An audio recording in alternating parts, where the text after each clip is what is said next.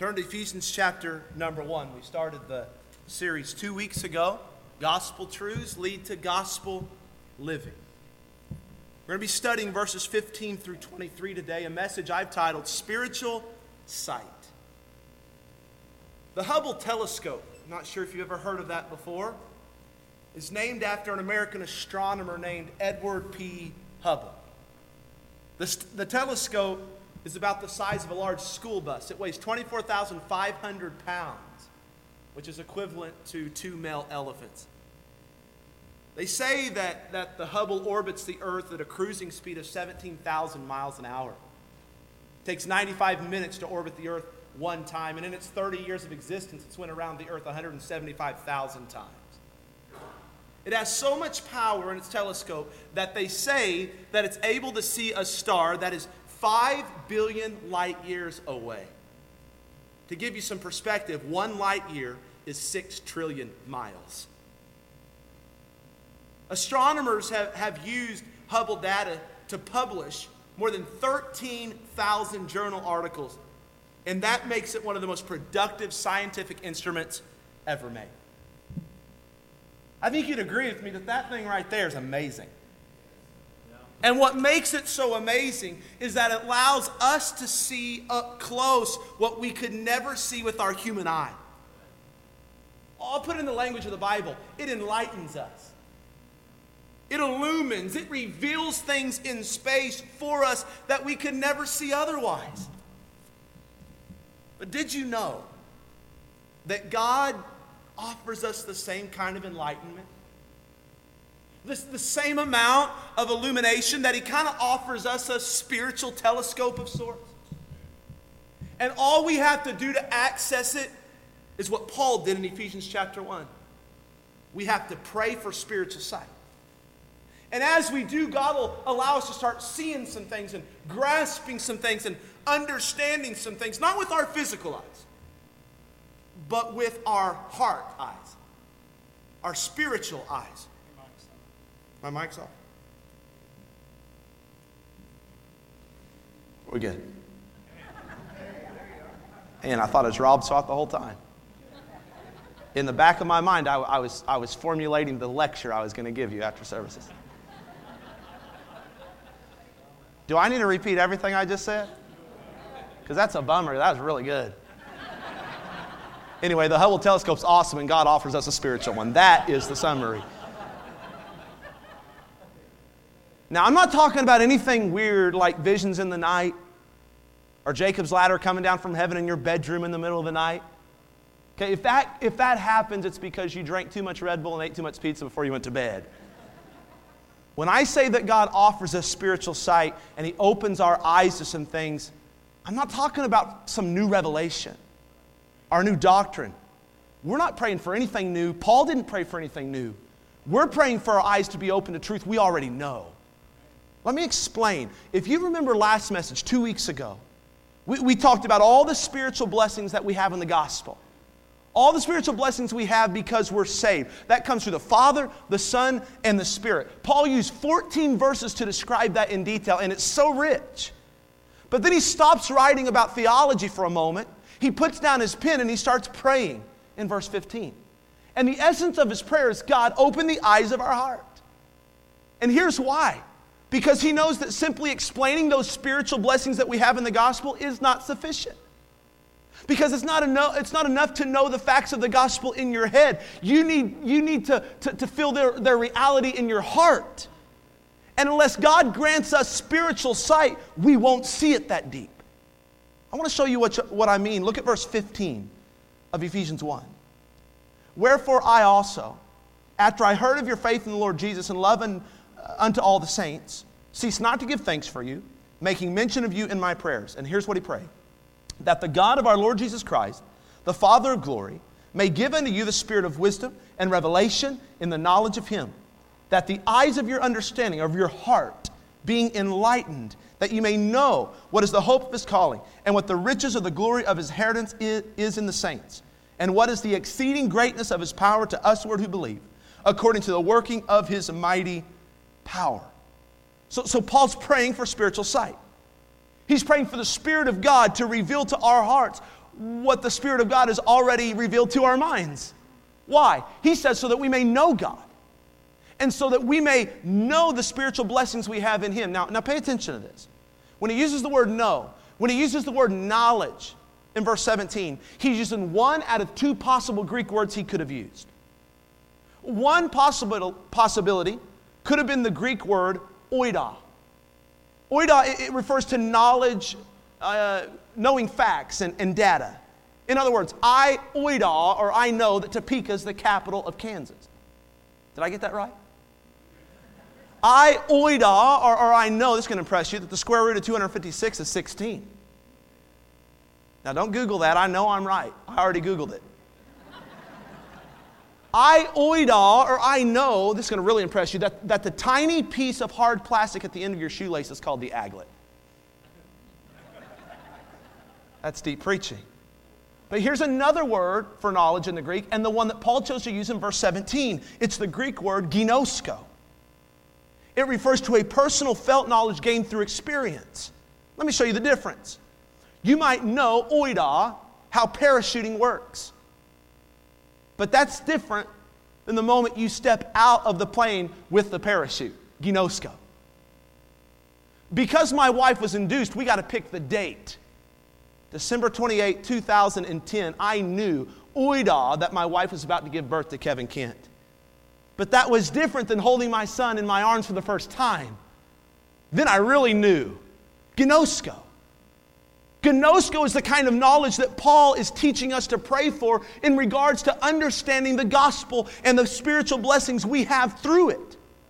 In other words, he says, God, open the eyes of my heart to fully grasp everything I have in Christ. Give me not just a head knowledge, but a heart knowledge of what the gospel means for me.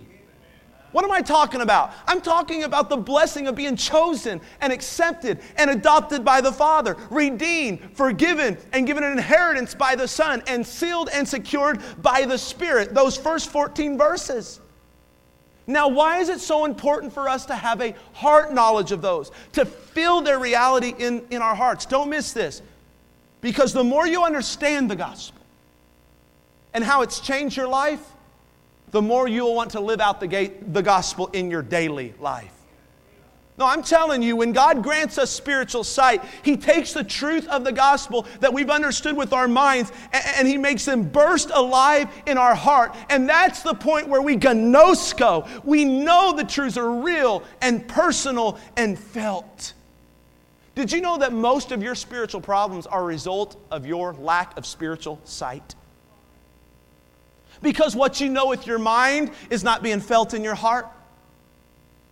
Let me ask you, do you feel dry spiritually? Do you feel cold spiritually? Do you often feel like there could be more to your Christian life than you're experiencing?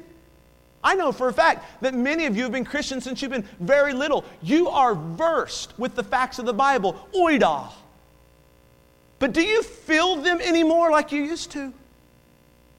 Does the gospel, does your salvation, does it wow you and captivate you anymore? If not, let me tell you what you need today. You need the truth of the gospel to go from here and to come alive in here. You don't need any more oida. You need gnosko. And in order to make that happen, we need God's help. And so Paul teaches us a prayer to pray. And it involves three things. Number one, God, help us see the certainty of our hope. Look at verse 18. The eyes of your understanding being enlightened. Why? That you may know what is the hope of His calling. Now we use the word hope in the English language a little different than they used it in the Greek language. Because in the English language, the word usually refers to something we want to happen, we're not very sure it will happen. For instance, every year Dallas Cowboys fans hope they can win the Super Bowl. They're just not very sure that'll happen, considering the last time they won one was when I was 12 years old. I'm 36 today. Biblical hope, by contrast, is not something you're unsure about. It's something you're very sure about, it just hasn't happened yet. We're talking about something that you look forward to with great anticipation, so much so it reshapes the way you see your entire life. So what is Paul saying that we should be certain of? What can we hope for? He says, the hope of His calling. He wants us to be certain about His calling. Who's calling? God's calling to us in salvation.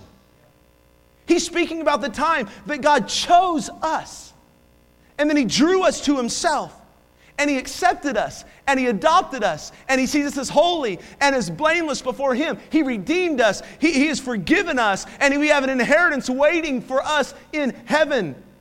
That's what he's talking about. That's what we got to be sure of. And if you're not sure of it, then he says, well, the Holy Spirit seals you and secures you until you get there. You got to be absolutely sure of that. Now, why? Why does the eyes of our heart need to be open to the certainty of that hope? Here's why. Because the certainty of that hope reshapes how we see everything. I'll give you two things that it really affects. It changes the way we look at our pain. It's not that Christians who are saved and in Christ and have all these blessings in the gospel no longer have pain. It's just that if we have hope, we see our pain differently than those who have no hope. Now I want you to imagine this. For some of us, it's just imagination. Imagine you have a rich uncle. You're not quite there. He dies and leaves you with $1 billion. You're definitely not there. But if you can get there, that'd be great. All you have to do for it is go to the bank and sign. That's it. You are so happy. You're so ecstatic.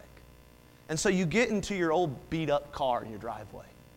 It has 200,000 miles on it. Anyone have one of those? We'll pray for you. And you get into that thing, and you live on the south side of the town like I do. The humble people do.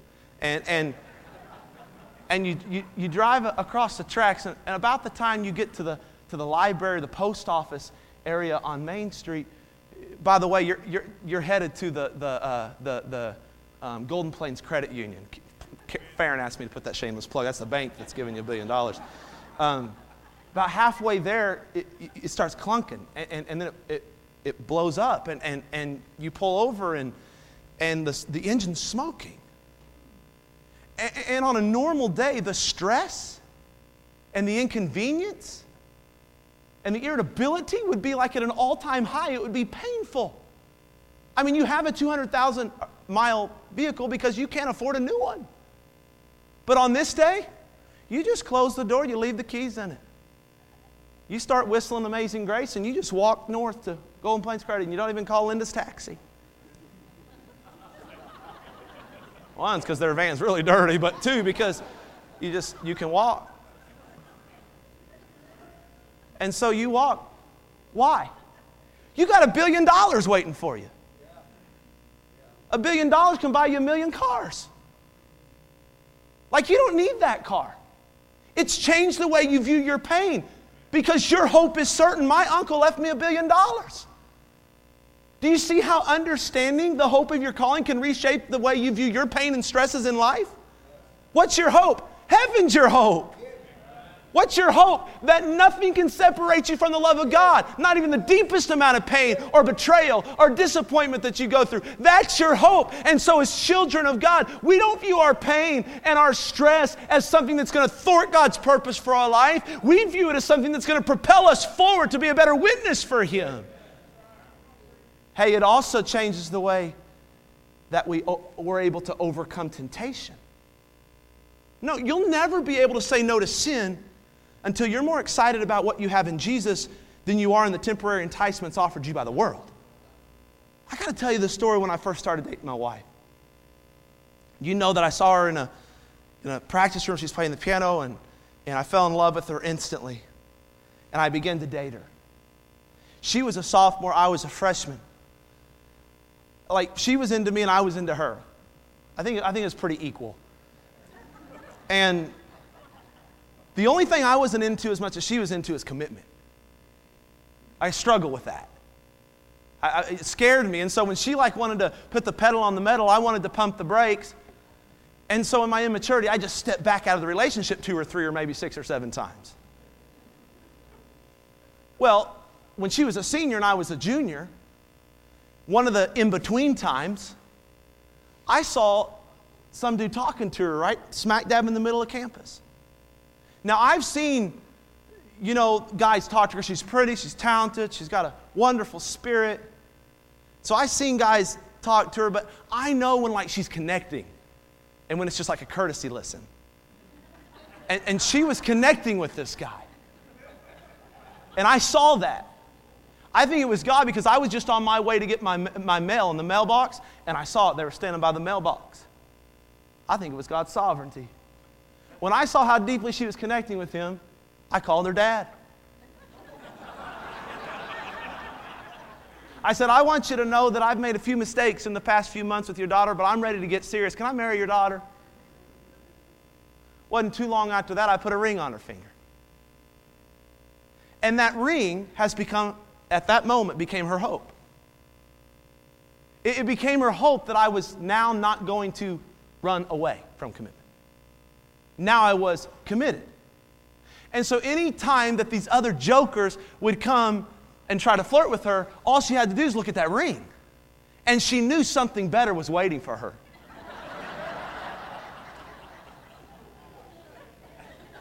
She was no longer enamored by the Daniel Blims of the world. Did I just say his name? Did I just say his name? I put that under the blood a long time ago, but...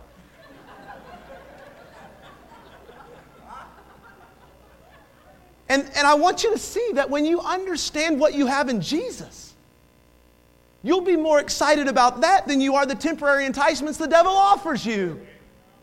Yeah. That's why we should pray. God, help us to see the certainty of our hope. Here's the second thing we should pray. Help us see our worth to God. Look at verse 18. The eyes of your understanding be enlightened, that you may know what is the hope of his calling, and what the riches of the glory of his inheritance in the saints.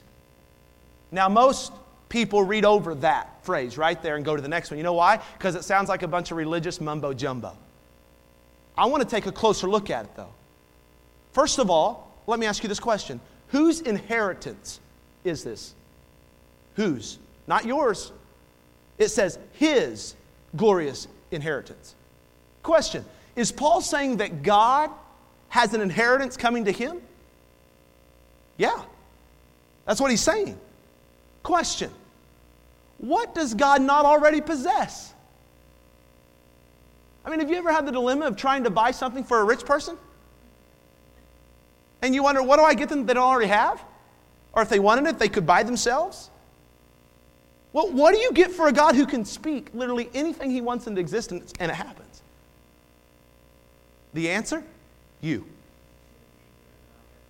The one thing God didn't have, that he was willing to go to a bloody cross to obtain, was you.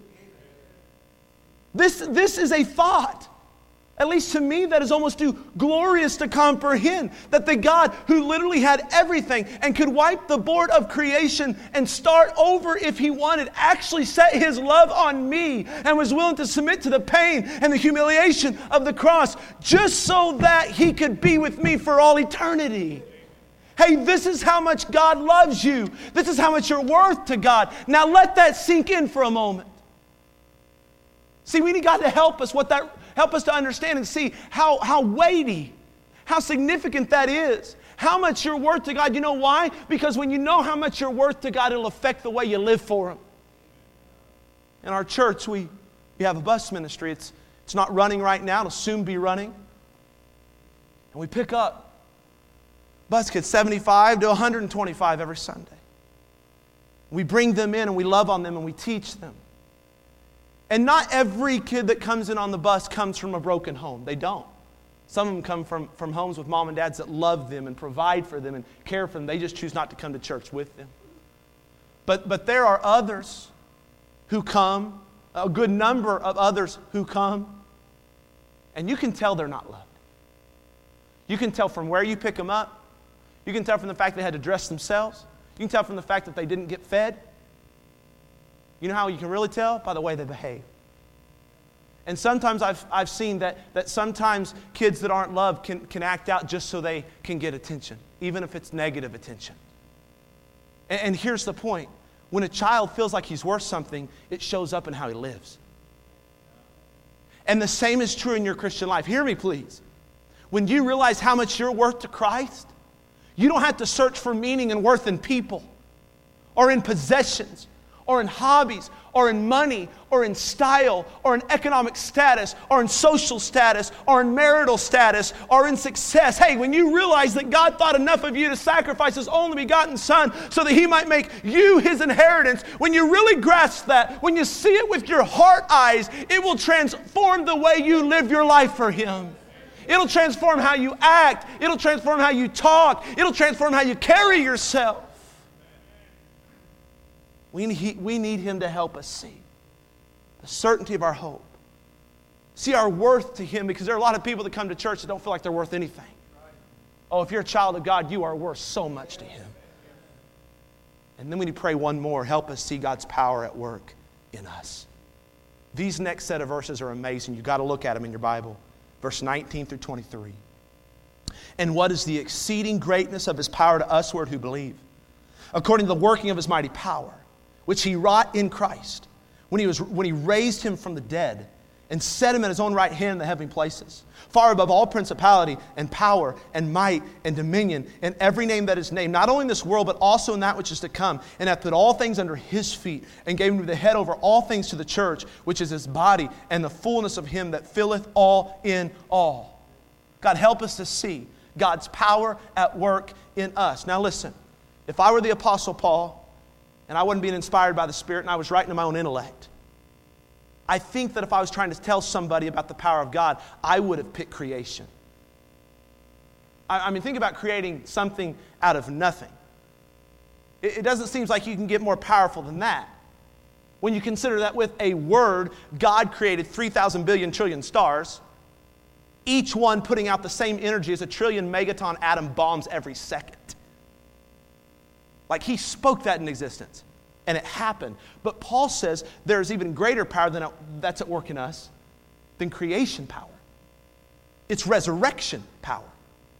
This means, watch, that the resurrection of Christ, not the creation of the world, is our reference point to see and understand what type of power is working in and through us when we get saved. Yes, creation can bring life out of nothing, but resurrection brings life back from the dead. And the Apostle Paul said that the resurrection of power that God used to raise Jesus from the dead is actually available to us who believe. Okay, then why do we have to pray to grasp that?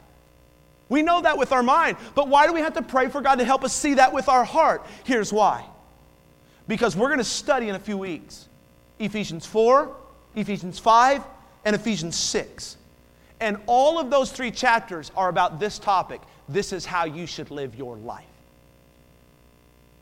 Paul is going to teach us the high expectations that God places on His children who have been bought, redeemed, forgiven, accepted, and adopted by Him. We are going to understand in Ephesians 4, 5, and 6 that God expects us to live with meekness and lowliness, with long suffering and forbearance towards others, especially those who are difficult.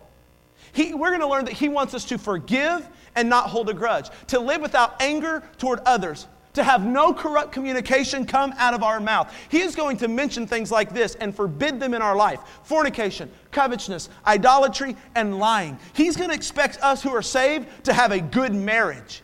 He's going to expect us who are saved to be good parents. He's going to expect those kids who are saved to be good children and respect and honor their parents. He's going to expect those who are saved to conduct themselves appropriately in the workplace. He's going to expect us to stand up against the wiles of the devil and to fight off his attacks.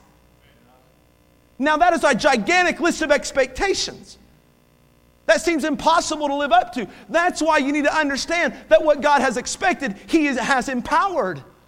What He calls you to do, He will enable you to do. In fact, listen to this, church. The same power that He used to resurrect Jesus from the dead, to elevate Jesus to the right hand of the throne of God, to render Jesus successful against the devil and all his demons, and to make Jesus the head of the church, that same power is working in you. And when you understand that, it changes the way you see the Christian life. Because when you try to live up to God's expectations of you, you will utterly fail every time, or you will be discouraged when you do it. You will run out and then you'll burn out. But when you truly understand that you're living the gospel life from an overflow of gospel thankfulness and His resurrection power, you will serve Him with joy. You will forgive others willingly. You will be less angry. You will be a better spouse. You'll be a better parent. You'll be a better child. You'll be a better employee. You will stand firmly against the devil because you believe that greater is He that is in you than he that is in the world. Hey, that's resurrection power. Well, I don't want you just to understand it with your mind today. I want you to understand it with your heart when you go to work on Monday. And when you got to put up with a boss that is not very good, but yet Paul says that you submit. And Paul says you show lowliness of mind and long-suffering. I want you to remember, if God expects that of you, He's empowered you to do it. Hey, I want you to feel the reality of this in your heart when you come to church and you see that person at church that wronged you and that offended you. Whether it's the guy right here speaking or the person around you today. And God tells you to forbear with them and not be angry with them and not hold a grudge with them and not to make them feel the way they made you feel. You can't do that in your own strength, friend. You hold on to grudges in your own strength. You need to know that the resurrection power is working in you to help you forgive things that you think are unforgivable. I want those of you who are coming to church and then you're going to go home tonight and your marriage is pretended to be one way in this building, but it's another thing at home. And you think in your mind as a spouse, how can I love them when they do this? When they treat me this way? I want you to feel the reality of the resurrection power in your heart at that point. Because saying amen out loud and knowing it in your head, oida, is not enough to let you and allow you and empower you to live out the gospel. You need gnosko. You need to feel these realities in your heart. And you can't unless you pray, God, help me see it. Yeah. What a prayer. Challenge you to put it on your daily prayer list. God, open the eyes of my heart to see the certainty of my hope, to see my worth to you and to see your power at work in me. Closing statement. When we see the gospel clearly, we will live out the gospel daily. Why is my spiritual life cold? Why is it dry? Why am I not wowed or captivated or moved anymore? Because your heart eyes are closed. You are spiritually blind. How do you see the gospel in your life? Do you grasp the reality that the Father chose you, accepted you, and adopted you? Do you grasp the reality that the Son has forgiven you and redeemed you? Do you grasp the reality that the Spirit of God has sealed you and secured you? Do you really grasp that on Monday morning? If you do, it'll change the way you live your life. And so the invitation this morning is very simple. If you're a believer, I want to invite you to the altar in a moment to pray for spiritual sight. Why wait to pray this prayer? Let's pray it today. It's simple. God, help me to see that I may live. That's the prayer. Help me to see that I may live. What about those that have never been changed by the gospel? You can't identify with the blessings of being in Christ. What I mean by that is there's never been a time, you can't go back to a place. You can't go back to a place where you were when you placed your faith in Jesus. Not when you asked Him to bail you out of something. But when you placed your faith in Jesus, you made Him the Lord of your life. You can't go back to a place. You don't have to know what you said completely. You don't have to remember how you felt completely. You don't have to remember the date on the calendar completely. But you've got to have a story attached to that time. I could bring up member after member after member of Fellowship Baptist Church, and I could put up this mic like this, and I could say this, tell me where you were when you got saved. And I'm telling you, there would be hundreds in this room that could tell us where they were. If you can't tell me where you were when you made that choice, listen closely. You need to be saved today. And the gospel is available to you. You can't get the eyes of your heart open to what the gospel has done in your life if they've never been open to your own lost condition. You get saved first. How do we do that? Well, we've got altar workers, ladies and men that will be up here. We're not trying to embarrass you. We won't call out your name. We won't force you to do anything, but you have to come. You have to make the move. You walk to the front, you meet me, I'll pair you up with somebody. They'll take you into a room all by yourself, and they'll explain to you how you can know for sure. And hear me closely, it's the most important decision you will make today. To accept God or reject Him will be the most important decision you make today. And so if you're about to make the most important decision, in fact, that you will make, not just make today, but you'll make in your lifetime, I would take it seriously. Would you stand to your feet, every head bowed and every eye closed?